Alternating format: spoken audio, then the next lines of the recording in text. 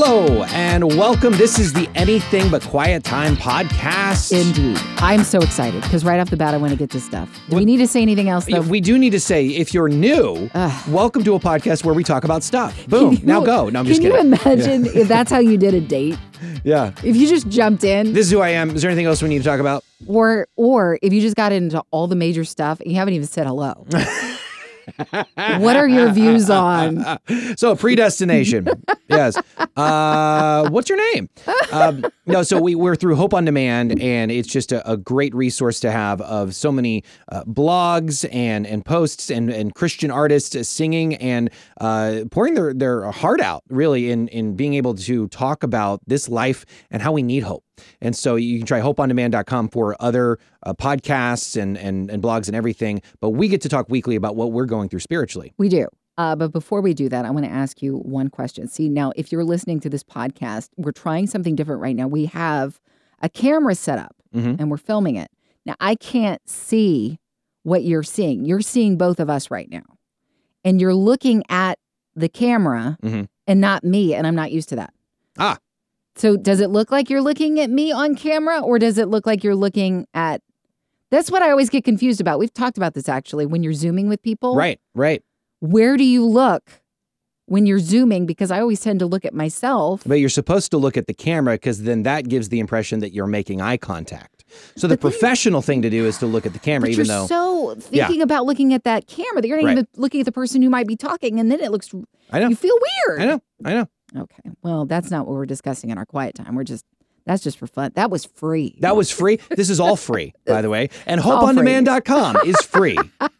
Okay, so last week we were talking about how, let's just go a little deeper with the whole generational curse thing. To be honest, it wasn't until a little later in life for me, a family member brought up the concept of generational curses. And there had been a pattern that he had seen with his wife's family, that her mother and her grandmother had both divorced. And there was the seeing of somebody else on the side before the divorce took place, or at least with the mom, and now it was taking place with his wife.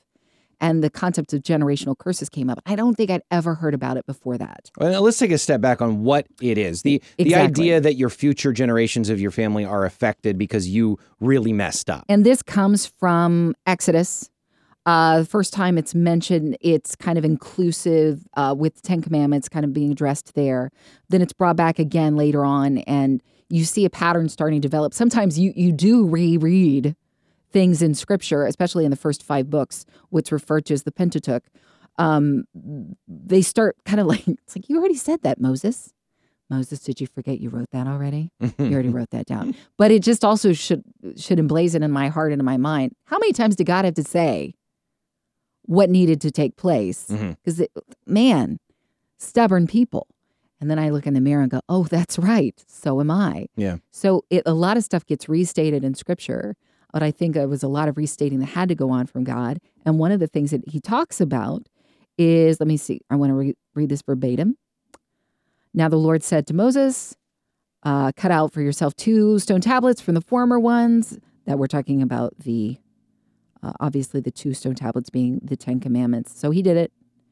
And we're going to skip a little bit further down. This is from Exodus 34, by the way. ...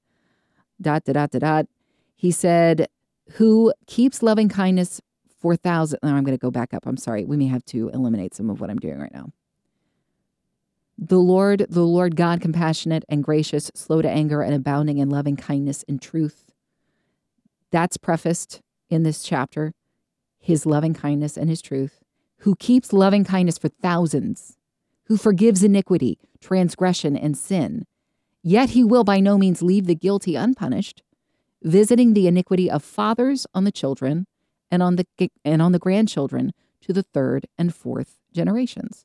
So from that Scripture reference and from others that are like it, people have come up with the concept of this generational curse. We hear about it later with Jesus when the disciples approach him about the healing of somebody. Hey, is this guy afflicted? Is he handicapped because of something that his parents have done? So even the Hebrew people have made assumptions in regards to this. And so trying to go, okay, well, wait a second. Is this a thing? Mm-hmm. Is there a cursing situation? It sure sounds like it. But if, like I was mentioning the Pentateuch, it's really important that I remember it's not separated in 5 books when it was being written by Moses. It's one fluid thing. And we are seeing over and over again the stories of generations. So people would have, when they would hear the stories of what took place in Scripture, starting with Genesis, you were reading about family after family after family that goes through these very similar conflicts. And they start seeing these same sins recycling because it's been exemplified for them that way. His dad did it that way. And so because his dad did it that way, he started doing it that way. And somehow it gets justified in all of that. So what it really comes down to, it's not necessarily, hey, I'm going to afflict you because your parents were rotten. You're going to be rotten. It's like, no, because they continue on in the sin of their parents. That's really what it's talking about. And we read later in Jeremiah, kind of along those same lines, I prayed to the Lord saying, "Ah, Lord God, it is you who have made the heavens and the earth by your great power and by your outstretched arm. Nothing is too hard for you. You show steadfast love to thousands." Doesn't that sound familiar? Yeah. "But you repay the guilt of fathers to their children after them. O great and mighty God, whose name is the Lord of hosts, great in counsel and mighty indeed, whose eyes are open to all the ways of the children of man, rewarding each one according to his ways and according to the fruit of his deeds." It's almost like Jeremiah is clarifying. You're not going to pay for the sins of your dad. Mm-hmm.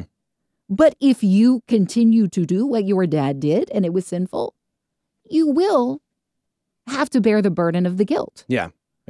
So it's not about, God's going to place you under a curse and this is what's going to happen because you're a horrible parent. Now your kids are going to have to pay for it. No, if you kept by example this sin pattern, they may receive that by example and say, well, that's the way I'm going to live my life too. Yeah. And they're going to have to pay for their own sin. But that's not what that means. So there's no quote curse. And in fact, it also refers to, as you heard me read, the loving kindness of our God upon the thousands. And yes, I will have to address the generations that are, and Jeremiah, of course, that takes place right in the middle of a generational issue. Here they're finding themselves being exiled into Babylon because of the sin of generation after generation with chance after chance. That kind of goes back to, why does Moses keep repeating himself? He even says at the very end of his 5 books, you're going to mess up. Even after all the times I've told you, don't mess up. Mm-hmm. Here are the rules. You'll find yourself in this position. And when you do, you're going to find yourself in exile. And so he's predicting it, and it happens. And it's because the generations keep following one another in the wrong patterns and not making the right choices. Yeah. What I see nowadays is when you see hurt people type of thing. Yeah. And where if my mom or dad did something, then I may have the tendencies to fall into the same patterns. Exactly. Yeah. And that's where a lot of what you're saying is happening. But just because, I mess up Right. doesn't necessarily mean that my child will be cursed forever in some way. Right. And, it's not like God's not necessarily like playing a game here, Mm-hmm. right? It's not like, lost your turn. Like he takes every person and their heart is what we're accountable for. Yeah. But that doesn't mean that, as we all know, parenting is so important. Setting an example is important so that our kids go the proper way. Yeah. I also find it interesting, to the 3rd and 4th generations is a Hebrew idiom. So an idiom being like, if you say, he's got cold feet for a wedding, Mm-hmm. he doesn't have literally cold feet. It's words put together in a phrase that over time has come to mean a certain thing. I do have circulation issues, but that's fine. Whatever you want to negate that. So the Hebrew idiom to the 3rd and 4th generation, to the 3rd and 4th here, is for whatever number it takes. For however long we keep seeing the kids repeat those mistakes. But I have, you and I both have a very dear friend whose family situation when she was little, she stopped the pattern because she made choices for Jesus in her life. My mother was the same way. She stopped a pattern of sin because she made choices for Jesus. And maybe it was because instead of looking to her parents, she was looking to the examples that God had placed around her. And so you often wonder when you're reading these stories, even through the Old Testament, it's like, man, everybody seems like a failure. They all just massive, epic, failed, you know? But there must have been incredibly loving and loyal and faithful people to get to the King Davids in Scripture, to get to the Daniels. Like Daniel was in the midst of the exile. This is how it got so bad. God's like, I am done at this point. It's time for others to take what I had given you. Take your land back from you, because this is the only way I can wake you up. But Daniel was in the midst of that. So there are clearly good people who follow after the Lord. And latch on to those examples around you in life. Because, the world is filled with brokenness. But latch on to those examples. If you come from a broken situation, that does not have to be your story. Yeah, that's true. There's no, quote, curse. Break the pattern because Jesus, he's in you to break it. I think what's hard is the obliviousness that can happen. And I had an interesting situation happen just yesterday. Minding my own business there at my house, and a neighbor walks by. And I'd never met this woman before. But it was like, if you've heard of the Nextdoor app, where a bunch of gossip and complaints go on. Yeah. Well, I mean, you do. I mean, it is good. You do know what's going on in the neighborhood. You lose a dog, you put it on the Nextdoor app. But then you also know what all is going on in the neighborhood. If you lose your mind, it goes on the Nextdoor app. That's right. The neighborhood adjacent is not allowed to walk around our pond. That was a friend of mine really did that. It was crazy. And so she says, let me ask you a question. She's talking about property lines and all this. And I had never met this woman, and she was, in the first 2 minutes that I met her, one of the most negative people I've ever met. Yeah. It was, well, my neighbor, she's not getting along with me. And let me tell you this, what she did here. And then she did this. I'll tell you what I could do. I could do this and this and this. Well, how'd she like that? What do you think? I don't know. Yeah. I'm just trying to take out my trash. Yeah. And it was such an oblivious nature. She didn't realize she was spewing bitterness. Or she didn't care, I guess. Or she didn't care. But I think especially because of there are situations that we know we might get into that are sinful, but sometimes we wouldn't cross the line of the social faux pas. And I think I was just so surprised, because I don't even know if this woman's a believer or not in Jesus, but just the social, like, I met you for the first time. I can't believe that you don't have the social cues that you're going to say. These are my first impression of you. And so it was such an oblivious type of mindset when I walked away from that. And then I have to stop and think, I can do that too. That we all have blind spots in our lives. And it might be because our parents did something and now I have a habit of it. I mean, it's just like when you get married, and it could be anything silly or serious, where your family does it this way. Yeah, you take your culture with you. Yeah, exactly. Why would you do it this way? That's strange. And even though you may try to fight it, on your own. Yeah. Mine's the normal one. Everybody else is weird. And so, but no, I mean, like, you try to fight like you're not your parents. Like you see that cultural whatever in you. You're like, that'll never be us. And then it'll slip out. That's true too. Oh my word. That's in there. But it can just be there. Yeah. And I heard it likened to when you cook a meal. And you get all the ingredients and you're starting to do the cooking, and then it's almost ready and it's just kind of normal for you. And then somebody walks in and goes, oh, it smells amazing in here. Yeah. And you're nose blind to it because you've just been in it. Yeah. And sin is the same way. Tendencies can be the same way of, I'm so blind to it because it's just me. And somebody points it out and then you go, nuh-uh. I don't do that, or I don't mean it that way, or surely not. It doesn't look like that. And if you could really take a step outside of yourself and watch yourself, it would probably come off a lot more. Yeah. But I have to remember that when somebody's dealing with such a ridiculous obliviousness, a lack of self-awareness, to help get the speck out of my brother's eye, I have to get the plank out of my own first. Yeah. And Jesus is not saying to not help each other. Yeah. We should have each other, call each other accountable and things, but I have to start with me. Yes. Sin is like where I should be the most selfish. Yeah. I got to concentrate on me here the most, not other people's sin. It's really important, too, to get away from your family in the certain sense that you have excursions where you get out and you see how other people do it. Mm-hmm. Because just like we were talking about the quote, generational curse, if the only example you've had your entire life is the one that you have only been privy to, why would you do it anyway different? You wouldn't.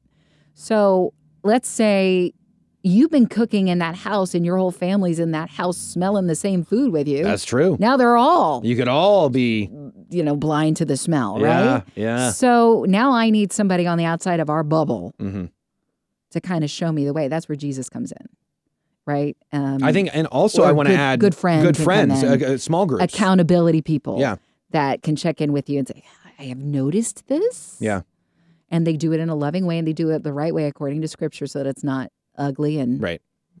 judgy. It's truly, I got your back because I love you. Yeah, and it should be good intentioned when helping. Yeah. There are times where, and this is what blew my mind the other day, of how to when somebody's obliviousness or just flat out sin can be so vile, and you're sitting here going, well, I know I need to love them, or maybe it was at me, I need to forgive them. But what they did was so more than I'd ever do. And that may be true. I mean, I'm not going to sit here and tell you that stealing a pencil is the same as abusing someone. There are different levels of sin. Yeah. Every sin sends us to the same place, so we're all on the same playing field. Right. But I heard this so beautifully that when it comes to forgiving people, in fact, let me look at my notes. I want to make sure I read it the right way. When it comes to forgiving people, the fact that the fullness of the gospel isn't just believe and you'll be saved. Now it is that, but it's also believe, you'll be saved, and you'll be transformed. Yes, that's key, isn't it? So if you're having trouble forgiving somebody, and I can think of a couple people in my life where I just think that person is so vile and they're never going to change. They're always going to be that way. Yeah. Well, when they have a authentic relationship with Jesus, not only is that sin that I have trouble forgiving forgiven, and mine is too. I need to remember that. But my heart has been changed because I follow Christ. All believers' hearts have been changed. So theirs will too. So I think when we pray for them to truly find Jesus, it's not just so, and this is an important part of it, but it's not just so they can be forgiven and get to heaven. Right. But also so they can follow Jesus. They'll have the clarity. They'll have a new heart. They won't be that anymore. Yes. And you might find it easier to forgive when you see legitimate repentance, legitimate sincerity and apology and brokenness, and going, I hurt you and I hate that I did, and there's nothing that I can do, but I'm moving forward in Christ. And all of a sudden those walls can come down and go, I can forgive. You have clearly been transformed into a new person. Yeah. Yeah. You can have the app on your phone, but not know all of its capabilities until you explore it. Sure. And the truth is, for your walk with Jesus too, you mentioned that there are different levels of sin, but it all sends you to the same place. You can accept that Jesus Christ is Lord, but that's it. You got the app on your phone. Yeah. And you may choose never to open it. You may never choose to find all the different avenues that you can, this can help me in this way. And it's so important that you follow after Christ to explore the different levels of faith. I mean, we talk about jewels in the crown. I mean, in essence, there is going to be a time where we stand before our Maker, and he's going to be like, yeah, you just barely got into some. Sure. Because we were at base level of getting the app on the phone. And then there are going to be some people that's like, you took it to the level. You found things that I, as the designer of your app, maybe I've abused this metaphor now, but this is where I wanted to take you. And that's the transformative thing that you're talking about, because you're never going to achieve those things on your own apart from opening the user's manual and figuring it out with Jesus. And he's the difference maker. He's the only one that can help you apply these truths to your life. And that's what I've heard when a pastor once said, does God have favorites? And he said, I wouldn't say God has favorites, but he has intimates. People that choose to get in the manual, people that choose to follow. And you are closer to God than other people are. because you are seeking that out. Yes. And he'll receive anybody who chooses to get closer and closer to him. I mean, that's just true of family, isn't it? I mean, That's there's some kids that choose to stay closer to home. And this is not, hey, I think that that's the best thing or the worst thing. I'm just saying. Mm-hmm. But the closer you are to your family, you know what's going on in mom and dad's life. Yeah. All the other kids have grown up, moved on. Maybe they've moved out, because God's called them to do so or whatever. There's no condemnation in what I'm saying. I'm just saying those who remain close to home are going to know him better. Yeah. And so that's true for people who choose to know where God, what he's all about. And no, I really like that. And you were talking about the annoying person that you had one conversating with. I had an annoying person. And I want to talk about that. And I will talk about how I did that situation poorly, I think. Okay. But I will do that after I make you incredibly uncomfortable. Because this is what I'm going on in my quiet time right now. Oh, okay. Specifically. So going over all the ways to carry out the laws that God is setting out. I've mentioned this before. 613 some odd laws in the first 5 books of the Old Testament. Mm-hmm. That's a lot of laws. Apparently, in comparison to some of the other civilizations around and cultures around, I think there were some that were almost similar. Okay. Yeah. And that's right. We've discussed how if you read them next to each other, like the Assyrian gods and the way they carried things out as versus our God, the Assyrians would have been like, man, your God's real nice, because he is a good, merciful, trusting God. Yeah. And he's real. The other ones weren't. There's that too. That's kind of a big thing. But mentioning all these different laws, there are very specific things that they go over, and this is where you're going to get uncomfortable. And I made this connection the other day, and just follow me here for a second. In regards to a woman's monthly time, that can range for a woman, depending on the woman, anywhere even more than 7 days. She was considered unclean during that entire time, plus 7 days after. She would be considered unclean. And that struck me. I think it struck me before, but this time it's like, gosh, that is half of your life that you are considered unclean. Because that's 2 weeks out of every month. That's half of your existence. That if people touch you, they have to go through their own purity ritual. The men are considered unclean.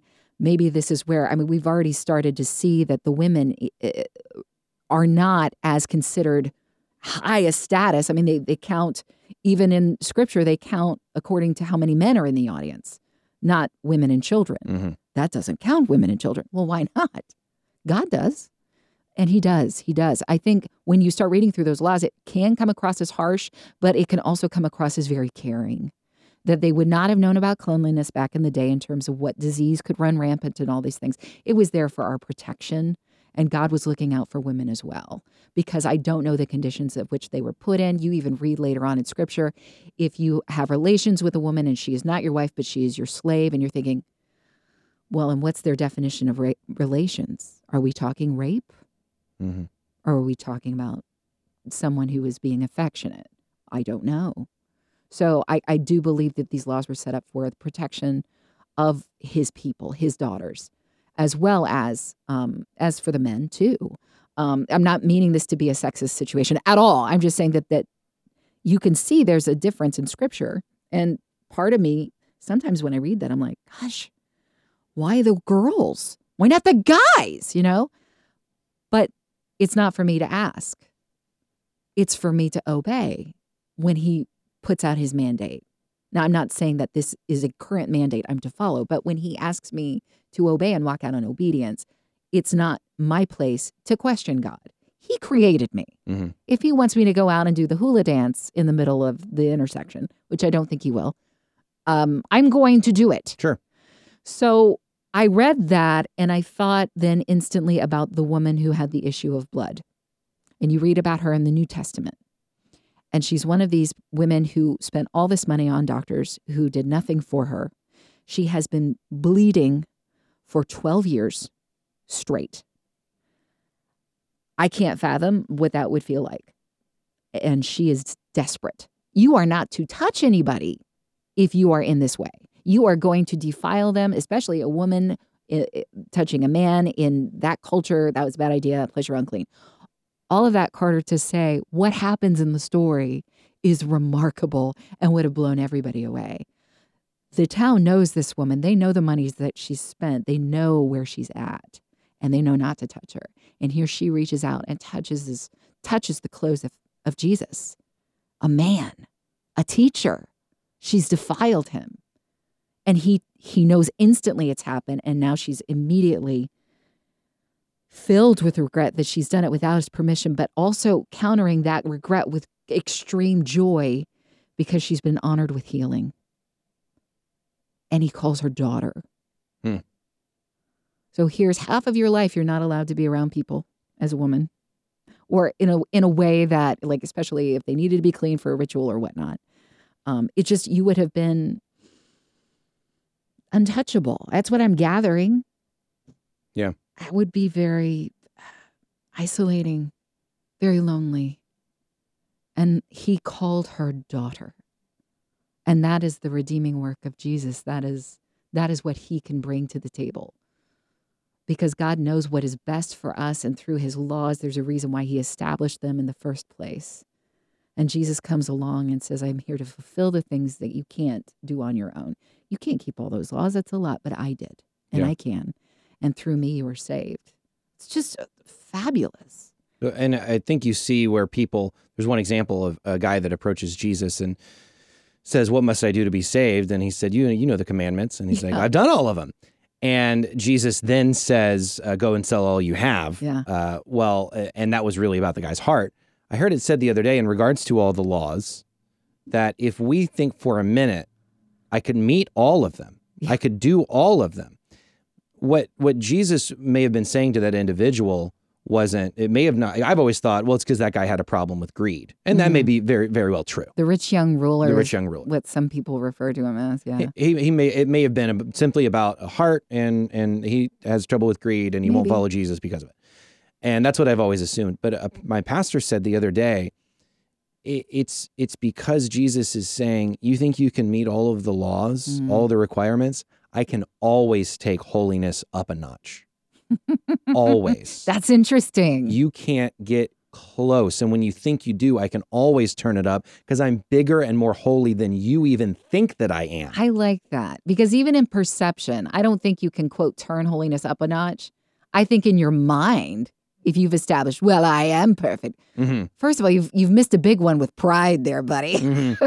Yeah, and that's the thing. But I think some people think if I meet 613 requirements, I'm holy like God. I met him to the letter. They're in black and white. I followed them. I think God gave us the easy version. Yeah, maybe. the level 1 holiness. And I think he established level 1 holiness with the physical part of it, because he knew that reaching the heart would have to be what you're talking about, a transforming act. Right.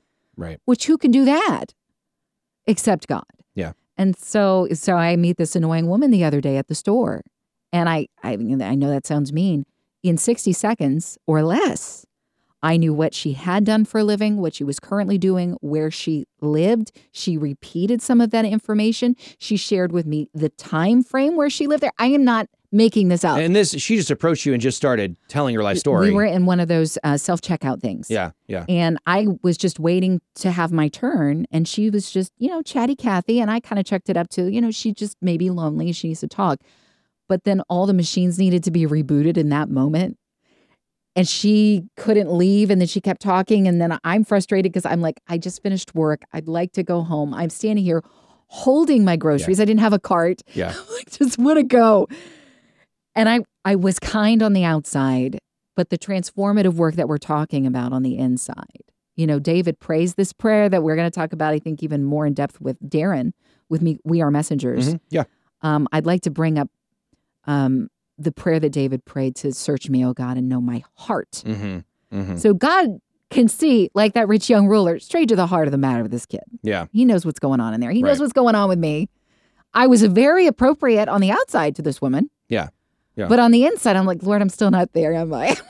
Where I'm still working through. Well, and what I wanted to say is don't let me give you a pat on the back if you don't think you need one, because we've talked about those friends that are always on friends' sides. You're fine. fine. You're Oh, yeah. great. No, I really messed up. I messed up.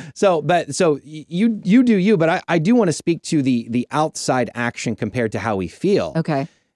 That following what's right is what's most important, and that's what you did. We're going to be annoyed. Yeah. And the fact that it talks about in multiple times in the New Testament that it references we sin even still as believers. Yeah. And the heart, who can know it, as I believe David says. Yeah.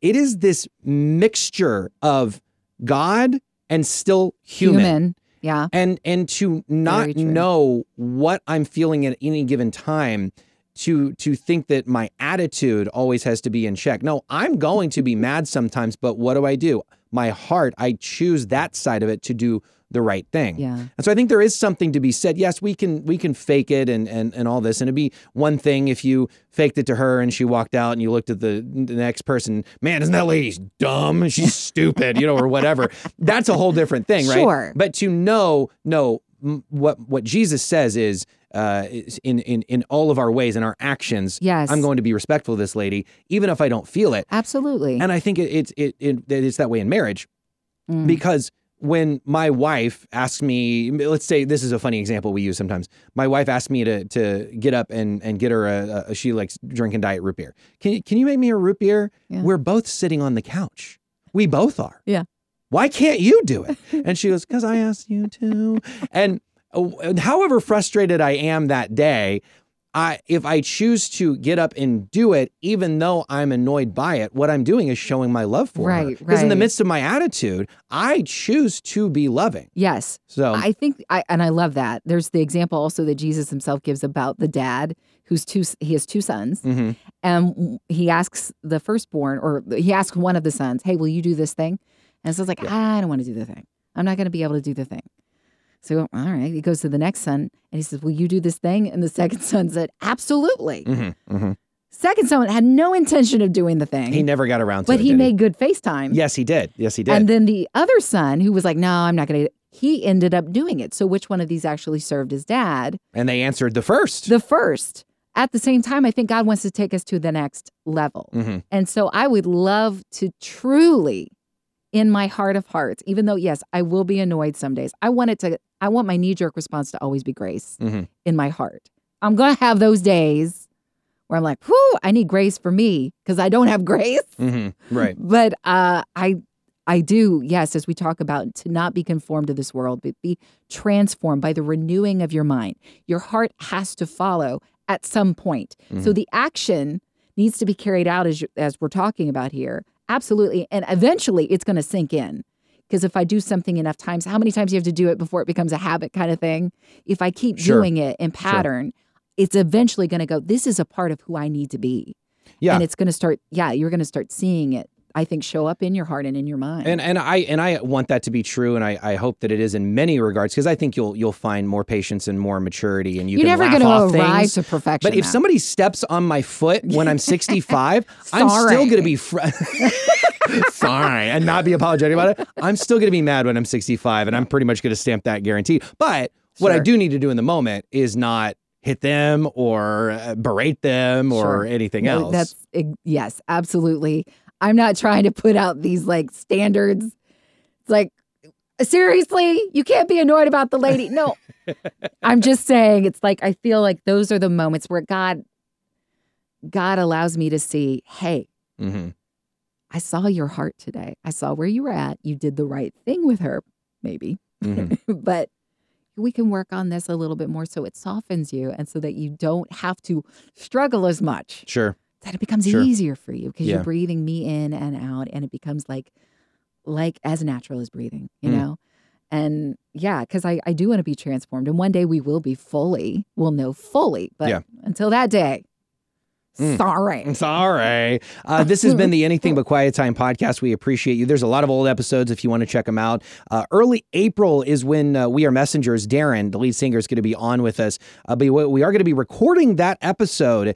If you're listening to this right when this episode comes out, you'll have a couple of days to get it together and go to hopeondemand.com, sign up so you can come on out downtown Houston. It's March 23rd. So if you're listening to this the night of March 23rd, rush downtown. You can rush downtown, but at the right speed. Please don't speed. Please don't speed. We'll see you next week. Thank you so much.